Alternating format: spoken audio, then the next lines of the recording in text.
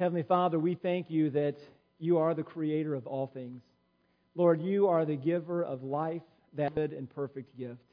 Lord, as we gather this morning, we thank you for the goodness that you have poured out onto us. Lord, as we think about the magnificent blessings you've given to us, a beautiful creation, you've given us the Word of God, you've given us your Son, Jesus Christ, Lord, that we are overwhelmed with these big gifts. But Lord, we are also very thankful for the little things you give to us. The little things you give to us, green grass, that you give to us crisp weather, that you give to us soft pews and beautiful music.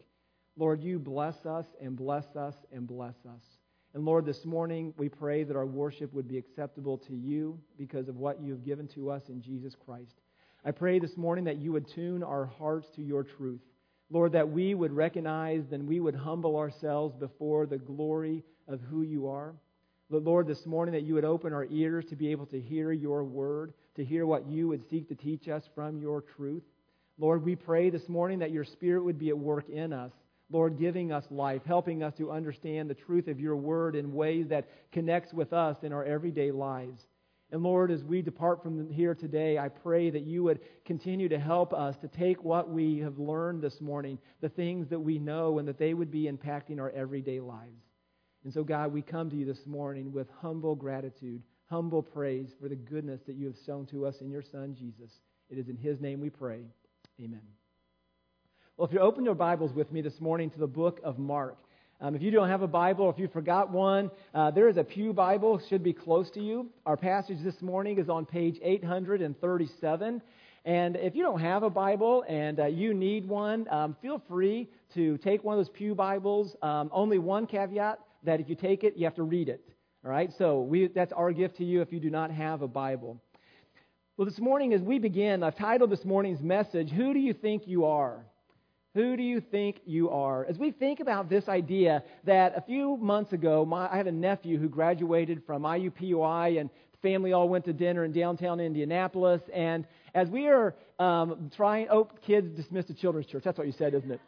Nate said something a minute ago. I completely skipped it, and I'm glad the kids are going. At this time, the kids can be dismissed to Children's Church. Who do you think you are telling me that? He's associate pastor. He knows more than I do. So this idea. So downtown Indianapolis, there has been I think a Pacers game. Something was going on that night. Traffic is terrible. And we're trying to get to this restaurant and a lot of the one-way streets in downtown. And we keep stopping and we're like waiting and waiting. We're like, what is going on? And so you're trying to look up ahead to try to figure out what's going on and you don't see anything. But the further up you get outside of some of the St. Elmo Steakhouse and the really nice restaurants, and there are cars double and triple parked outside of it. And I'm like, are you kidding me? And my question was what? Who do you think you are? I mean, who do these people think they are? They can park here, get out, go in, and have their steak, and the rest of us low life, so we just have to manage around your car and think about who do you think you are? Now, let's change it a little bit, and let's suppose same scenario, and so we end up in front of the same steakhouse, and there's a car. But as we're passing by, there are like 2 or 3 black SUVs, and as we're passing by, we see Mike Pence getting out, the vice president getting out, and surrounded by Secret Service and going into the restaurant. My question would probably be different then. It goes from, who do you think you are, to, oh, who do I think I am? And realizing that it's not wise for the Vice President of the United States to have to park 6 blocks away in some parking garage and make his way through Indianapolis. It's like, this makes sense. Why? Because he should have that kind of protection, and he needs that. And so this question we often think about, who do you think you are, in our own hearts sometimes, we're put in our place by who we are in light of who we're talking about. And this morning, as we're going to see in the book of Mark, chapter 2, verses 1 to 12, there are some people who are asking this question about a statement Jesus makes about who do you think you are? And then Jesus demonstrates who he is to put them in their place, but also to demonstrate his glory. So, in our passage this morning, where we are, Mark chapter 2, verses 1 and 2, let's read those. It says this. When he returned to Capernaum after some days, it was reported that he was at home. And many were gathered together so that there was no more room, not even at the door. and he was preaching the word to them. Now, as we set up the context, he says he returned to Capernaum. If we look up in chapter 1, verse 38, earlier, Jesus has been surrounded by the crowds. People are seeing him healing and doing incredible miracles, and the crowds are significant, and they're really, really gathering. Jesus goes off to pray early in the morning. His disciples find him, and Peter says to him, "Jesus, everybody's looking for you." And in that context, Jesus says this in verse 38 of chapter 1. And he said to them, "Let us go on to the next town, that I may preach there also, for that is why I came." And he went out through all of Galilee, preaching in the synagogues and casting out demons. And we see in that passage that Jesus is telling us that his priority has been to preach the Word of God. And in the midst of all of the healing and all the needs that the people has, he says, let's go to other places to preach. That's why I came. And then it talks about that he goes throughout all the region of Galilee. And then when we jump down to chapter 2, then he returns to Capernaum. That's kind of his hometown area after some days. So he's finished this circuit up around the Sea of Galilee of preaching. He returns back home, and it's reported that he's there, and many people are gathering. Anywhere Jesus goes, a crowd gathers, so that there's no more room for them, not even at the door. I mean, you think about how crowded this is. I mean, think about maybe you've had some event at your house where it's a Christmas party or something, and your house is just packed to the gills with people. Okay? Now, add about twice as many people to your house now. Right? You're looking around, and there are people everywhere. People sitting in the windowsills, people sitting on your desk, all around the kitchen. They're everywhere you look. They're hanging out in your laundry room trying to see what's going on. People everywhere. It is a full house. That is what Jesus was experiencing. And not only was the house full, but the doors and outside, the doors are open and people are all looking in, and the crowd's outside the doors. It is a full house. And as Jesus is there, it says to them that so that there was no more room, not even at the door, which is an interesting little detail, but there's not even room at the door anymore. And what does it say he was doing in verse 2? And he was preaching the word to them. Jesus was doing what was important. He's preaching. And so we've recognized that his healing has drawn a crowd, but now he seems to have his preaching seems to be drawing a crowd as well. And from this, we see a few things. We see in your notes, you have this outline that we see that Jesus is prioritizing preaching. That teaching people, that is why he came. He certainly has concerns for people and he's healing, but his primary purpose is to preach. And we see this, that he packs the house, and as he packs the house, he taught the word. So this first little bit of it. And the question we would ask, and Mark, it's unique in the Gospel of Mark that over and over we're told that, and Jesus taught, and Jesus preached, and he preached, but it doesn't hardly ever tell us what he preached. Okay? It's a unique feature of Mark. We have much more teaching in Matthew and Luke and John, but Mark is much more just telling us what Jesus did. But the question we would ask then, so why is this preaching such a priority to Jesus? Why is it such a big deal? And as we think about this in Mark 8, turn back a few chapters, the book of Mark chapter 8. And we're going to begin to see why it is that the ministry of the Word has greater priority than this ministry of healing. In Mark chapter 8, verse 36, in your pew Bible, this is on page 844, Jesus says this. He says, "What does it profit a man to gain the whole world and forfeit his soul?"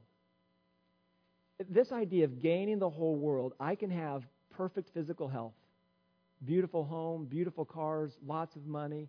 And he says, yet, if I lose my soul, I've gained nothing.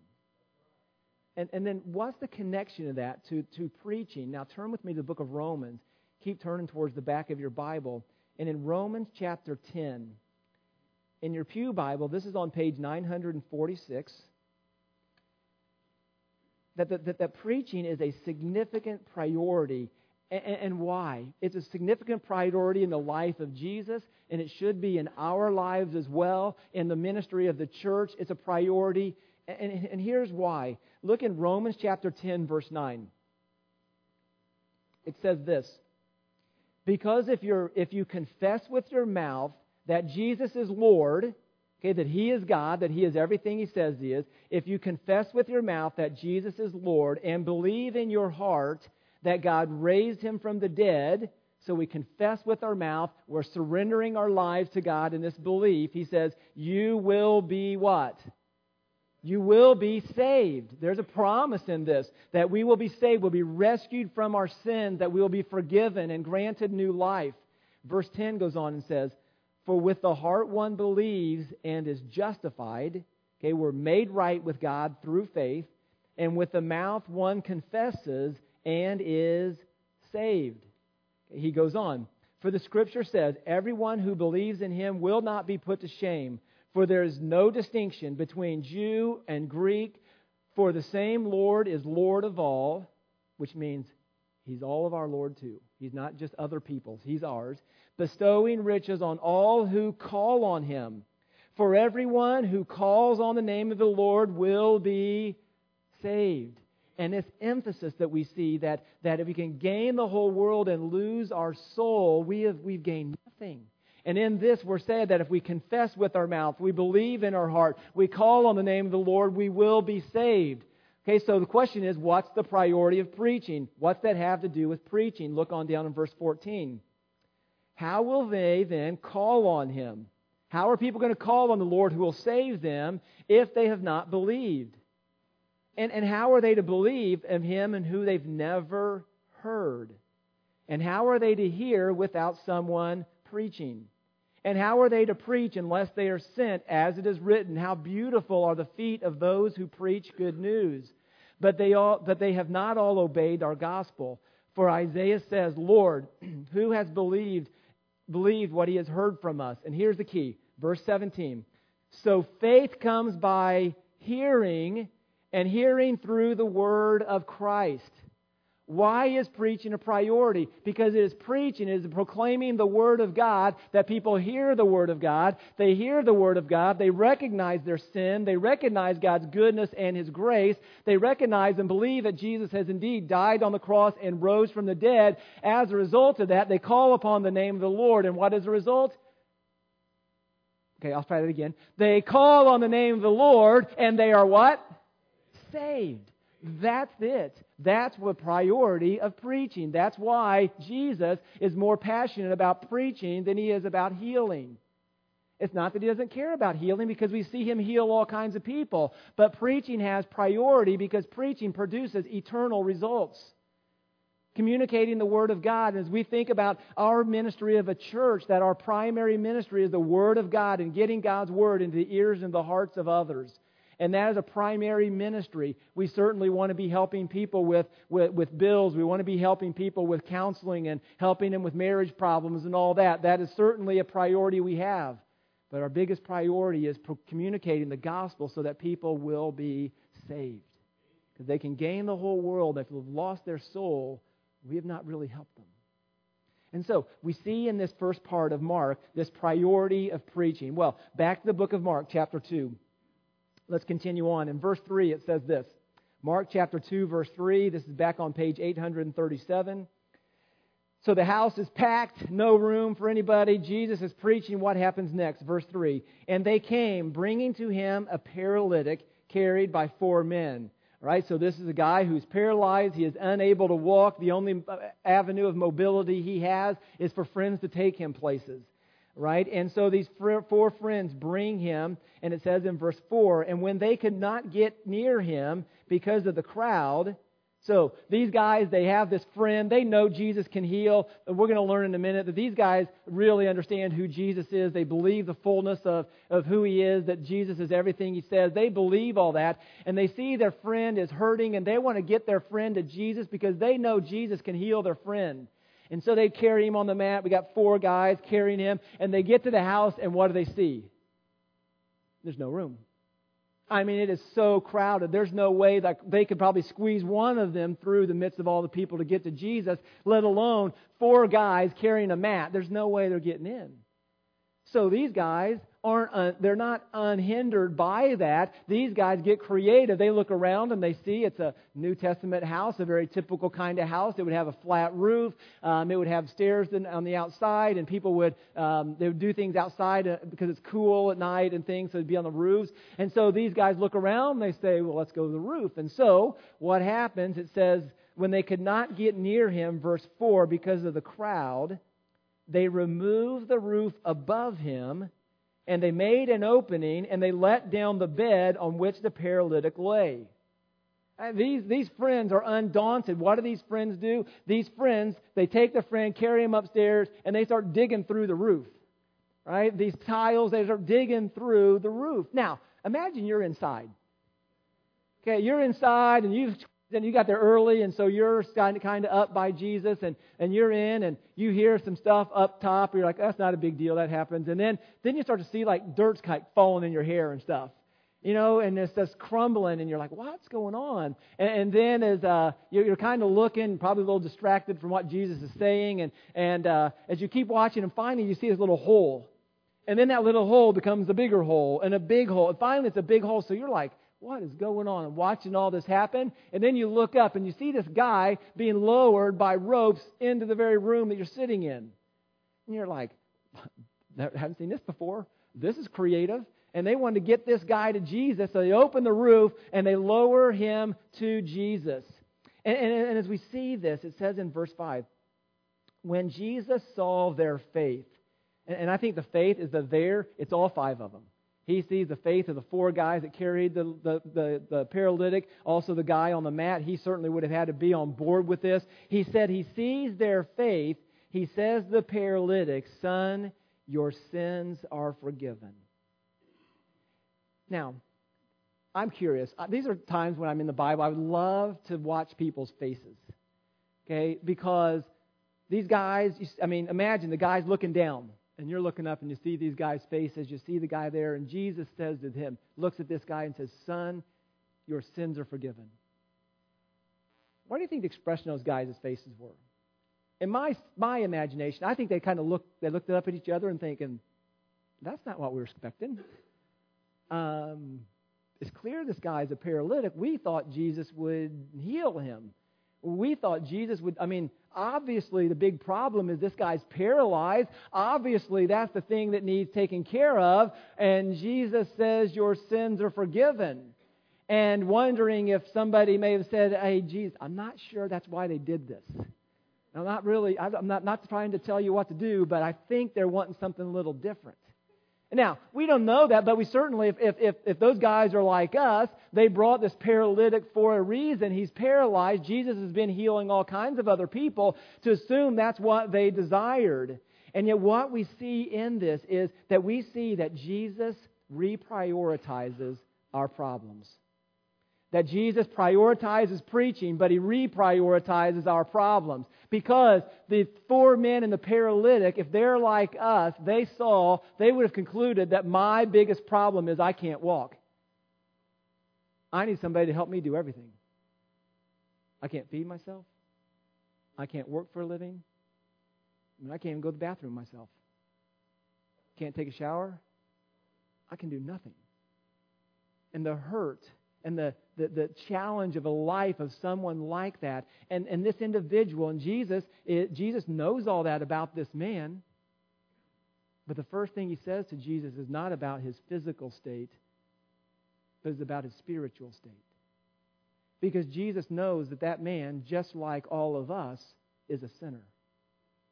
And the thing that man needs most is not to be able to walk. What he needs most is his sins forgiven.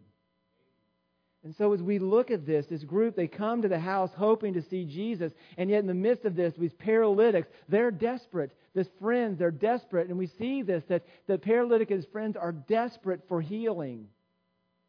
But Jesus offers them something different. Jesus offers them something better. And Jesus says to him, your sins are forgiven. And as we consider that, what we learn is Jesus reprioritizes our problems. What we learn is that, we talked about this last week a little bit, that everything matters, but some things matter more than others. So, this man being a paralytic, it matters that he is suffering. But there is something that matters more, and that is his salvation. And that is the fact that he is a sinner. And as we think about this reprioritizing of our problems, I think it's important for us to recognize that God wants to reprioritize how we see our problems. Because very often we see our problems as our circumstances. What's my biggest problem? My marriage, my finances, my job, my kids, we get all these things, that those are problems, and they're legitimate. They matter to God.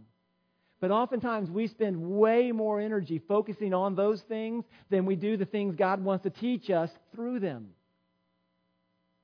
That our prayer lives often reflect that. Our prayer life is oftentimes more about, God, get me out of this jam. God, change my circumstances. God, make this person different. Make this different. Our prayers are much more that than, God, help me to grow and to change and to see you more clearly and to see my sin in the midst of this. And God, help me to become more like Jesus in the midst of these problems. And our prayers oftentimes are turned upside down because we have different priorities than Jesus does. Because as we would read in the Scriptures, we would read that oftentimes God leaves us in really hard circumstances, not because He doesn't love us, but because He does love us. And He is wanting to use those circumstances to transform us. And that we would learn and grow, and that we would learn to trust Him in these.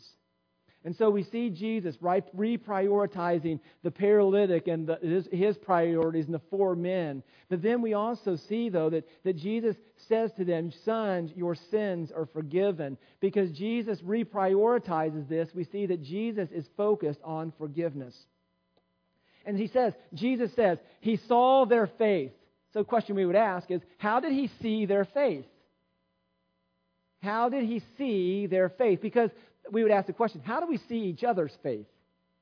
I mean, because faith is something that really you can't see. It's something going on inside of me. It is this belief, trust, surrender to the person of God. How do we see faith? Well, the book of James helps us, and I'll just read the verse in James 2:18. You can look it up. James 2:18 says this, but someone will say, you have faith, I have works. Here's the key. Show me your faith apart from your works, and I will show you my faith by my works. The point is this. If you're not doing anything, nobody can see anything. If you're not doing anything, nobody can see your faith. If you are responding in faith, we see the faith. I mean, we think of Nathan and Becca Mason. Do we see their faith? We do. They're taking a significant step.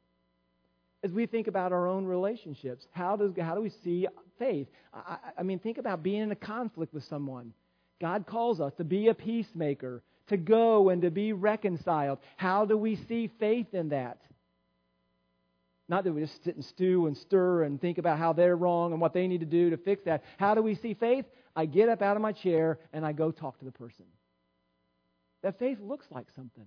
And in this story, we see these 5 individuals, these 4 men and a friend, having incredible faith. This incredible faith in coming to Jesus. And Jesus says to them, son, your sins are forgiven. These men believed what Jesus said. They believed that His work said about His identity. They believe that He is God. They believe that He can heal. They believe that He has brought the kingdom near. We've read that earlier in the book. They believe this. They've obeyed Jesus' teaching. They've repented. They believed. And they have faith. And now they're forgiven. They're forgiven in this. And as we think about this, Jesus says to them, your son, your sins, plural, are forgiven. And I was thinking about, what does it look like for Jesus to say, your sins are forgiven to this guy? And as I've thought about this week, it's as though Jesus comes to us, and when He says to us, our sins are forgiven as we confess, as we believe in our heart, it's as though Jesus says, here, those sins, I'll take those. I'll take those. You have faith, you believe, I'll take those. And then we ask the question, what does He do with them then? Because we know that God is a just God who just can't wash away, just can't just erase sin, act like it doesn't matter. What we see Jesus do is says, I'll take those. And He takes them all the way to the cross. And He bears the punishment that we deserve. The sins He takes from us, He takes to the cross. And He endures the punishment that we deserve, so that we can be cleansed, so that those sins are no more. As far as the east is from the west, our sins get separated from us when we believe this gospel. And Jesus says, I'll take those. And He dies on the cross, and He raises from the dead, victorious over sin and death. And He gives us new life, and He changes us. Everything becomes different. And as we see this, and what's going on in the context of this, in verse 6, let's continue in our passage, and what happens next, it says in verse 7, or verse 6, now some of the scribes, those are the religious leaders, those were guys who wrote out the Bible, wrote out the law, they knew their scriptures. And they're questioning in their hearts, why does this man speak like this? He is blaspheming, for who can forgive sins but God alone? Now, these guys are asking the right questions. I mean, they're looking at this, and Jesus says your sins are forgiven. These guys don't understand the identity of Jesus, and they're saying something that is absolutely true, that nobody can forgive sins but God alone. You can't do this. If you're not God, you can't do this. And so they're hearing Jesus say your sins are forgiven, and inside of them, they're kind of stirred up and thinking, this isn't right. This can't happen. And it says in verse 8, and immediately, Jesus, perceiving in His spirit that they were thus questioning within themselves, He said to them, why do you question these things in your heart?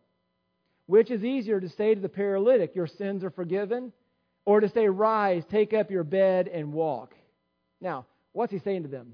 He says, okay, I can tell you guys are wrestling with this in your hearts. He knows within His heart that this is going on. And as Jesus sees that, He says to them, okay, which is easier? To say, your sins are forgiven, or to say, get up and walk? Now, if we're measuring how much biological effort it takes to say one or the other, there's no difference. I mean, saying one thing versus saying another is not more hard than the other. It's not hard at all. But Jesus' point is this.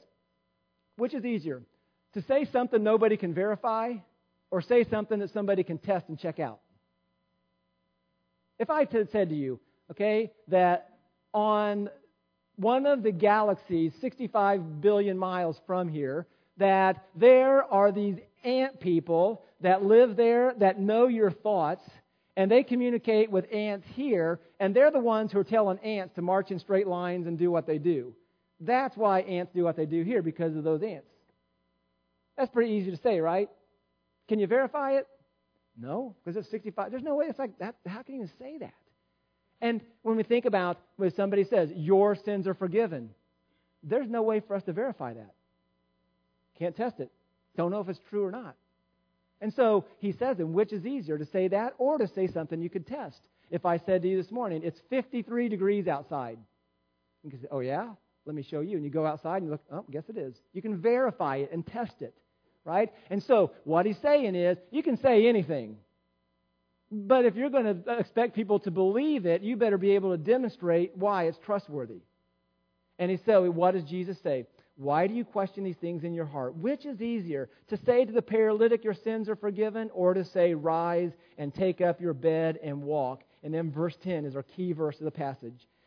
But that you may know that the Son of Man has authority on earth to forgive sins, He said to the paralytic, I say to you, rise, pick up your bed, and go home. And he rose immediately and picked up his bed and went out before them all, so that they were all amazed and glorified God, saying, we never saw anything like this. Then what is Jesus saying? Jesus said to the guy, your sins are forgiven. They say, nobody but God can forgive sins. And He says, well, I have authority to do this. And I have authority. And I'll show you I have authority. And He says to the guy, get up and walk. The guy gets up and walks. So what should be now the conclusion about who Jesus is? He's the only one who can forgive sins. He's God. Should be their response. And we see the people amazed at this. And so what we see in our outline is that Jesus is proving His authority. That Jesus knows the hearts of the scribes, and He shows His authority to forgive sins. He does this by doing what only God can do. Only God can forgive sins. Only God can miraculously raise somebody that has been paralyzed. It's instantaneous healing. This man picks up his mat and he goes home. Now, think about this guy. I mean, it's amazing. This guy has shown up paralyzed and he leaves able to walk. He shows up a life full of sin and he leaves sins forgiven. Everything's different. Everything's different. And I think about this in our lives, about what does Jesus, what difference does He make in our lives? I mean, this guy, he is now going to be able to walk to the synagogues and to worship with everybody else. He's going to be able to travel down to Jerusalem and worship in the temple like everybody else does. He's now going to be able to get up and make his own breakfast. He's going to be able to get up in the morning and go take a walk outside without anybody helping him. This guy's now going to be able not just to be served by other people, this guy's now going to be able to help others. And as we see the transformation that would have taken place in this man's life, I challenge us to consider in our own lives, what does the transformation of Jesus, what is it doing in your life? Because if you've repented and you've believed this gospel, your sins have been washed away. One thing that's really cool about this too, because in the big scheme of things that the kingdom of God has already arrived, but it's not fully yet here. One day when Jesus returns, that we could say this, that one day when Jesus returns, we're all going to pick up whatever mats that we have left over and we're going to go home. It's a glorious picture of eternity. All the pain and the suffering and the physical difficulties that we have, one day when Jesus comes back, we're going to be able to get up and we're no longer going to need that mat. New bodies, full restoration, no more death, no more crying, no more pain. The whole old order of things is all gone.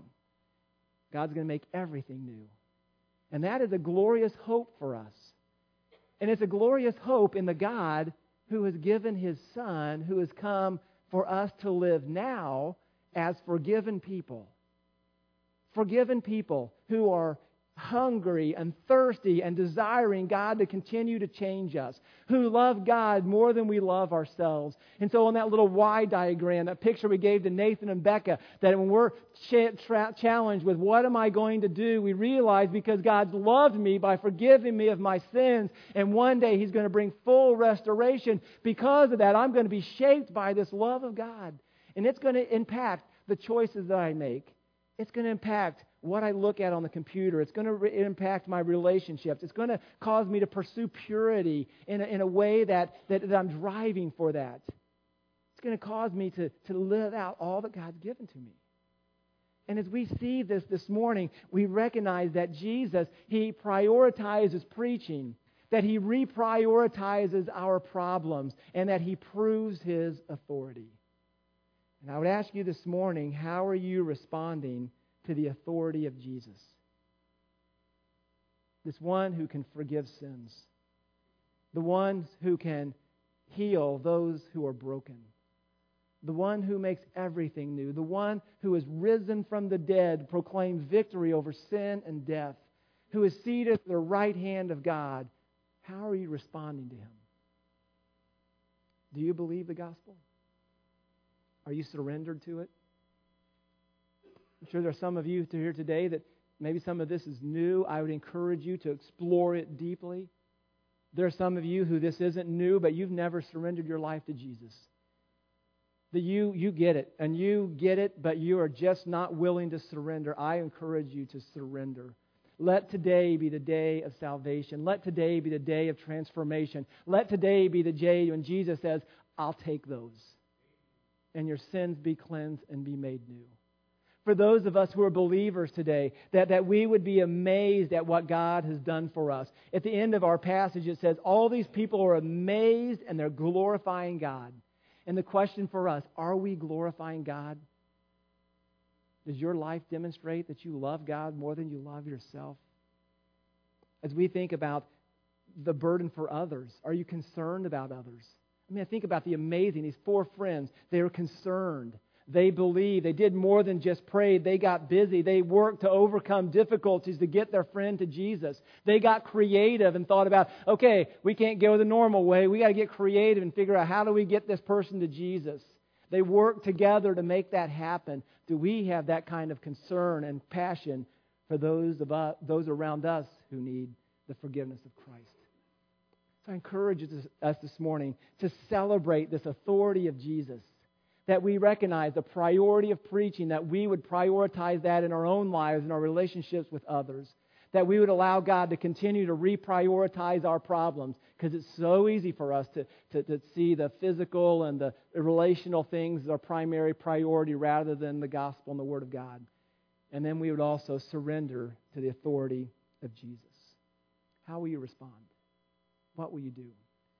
In your bulletin, there are some notes. I encourage you to take a look at that. I encourage you to consider, I will do this in response to this message. Well, after I pray this morning, the ushers will receive our morning offering, and so let us look to the Lord for prayer. Heavenly Father, we thank you that you have loved us and you've sent your Son Jesus to bring us forgiveness and healing and new life. God, I pray this we see the grumblings of these scribes and asking who can forgive sins but God alone, that it would be evident to them just as it was evident to us that Jesus is God. Lord, I pray that you would help us to live surrendered and submitted lives to you for your glory, for the good of others. Lord, we are grateful that you love us. You love us with an undying love, and you've demonstrated that through the work of Jesus. God, thank you for your grace. In Jesus' name we pray. Amen.